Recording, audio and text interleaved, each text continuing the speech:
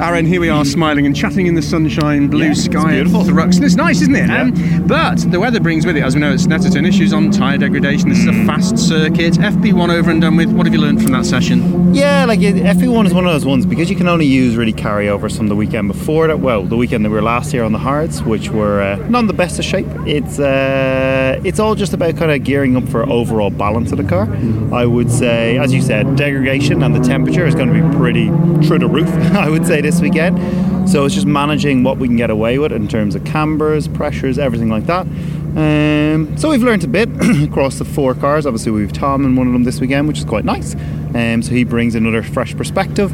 I think realistically with a good set of tyres, it should be at kind of 10, 11, 12 window is what I'd like to see from the car, which if we can qualify in and around that, I'd be over the moon. Just looking at the times from FP1 this morning, and we know we're not supposed to put much store behind free practice sessions, but there isn't a massive gap in that top 10. No. It's close it's always close at Thruxton, isn't it? It is. Despite being the fastest track, it's always within a couple of tenths. Do you know what I mean? Like it's, I think what Ingram has done is obviously a very fast lap. I'm not sure what carryovers or if he went new tyres. You just don't know because that's more or less qualifying pace. But I think those kind of, low 17s, high 16s is probably where you want to be in terms of a carryover tyre. So we're probably a half second back from that, which isn't the worst.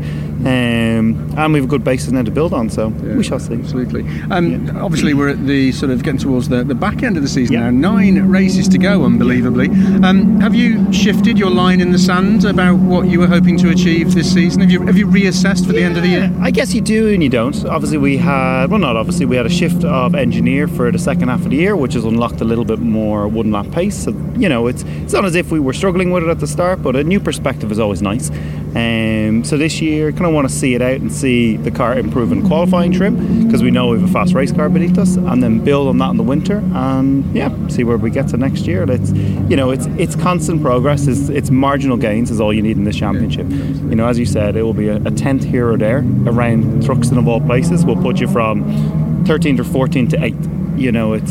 It's manageable with the right change to jump through the pack. So if I can finish the year with a few top 10s in qualifying, I'll be very happy.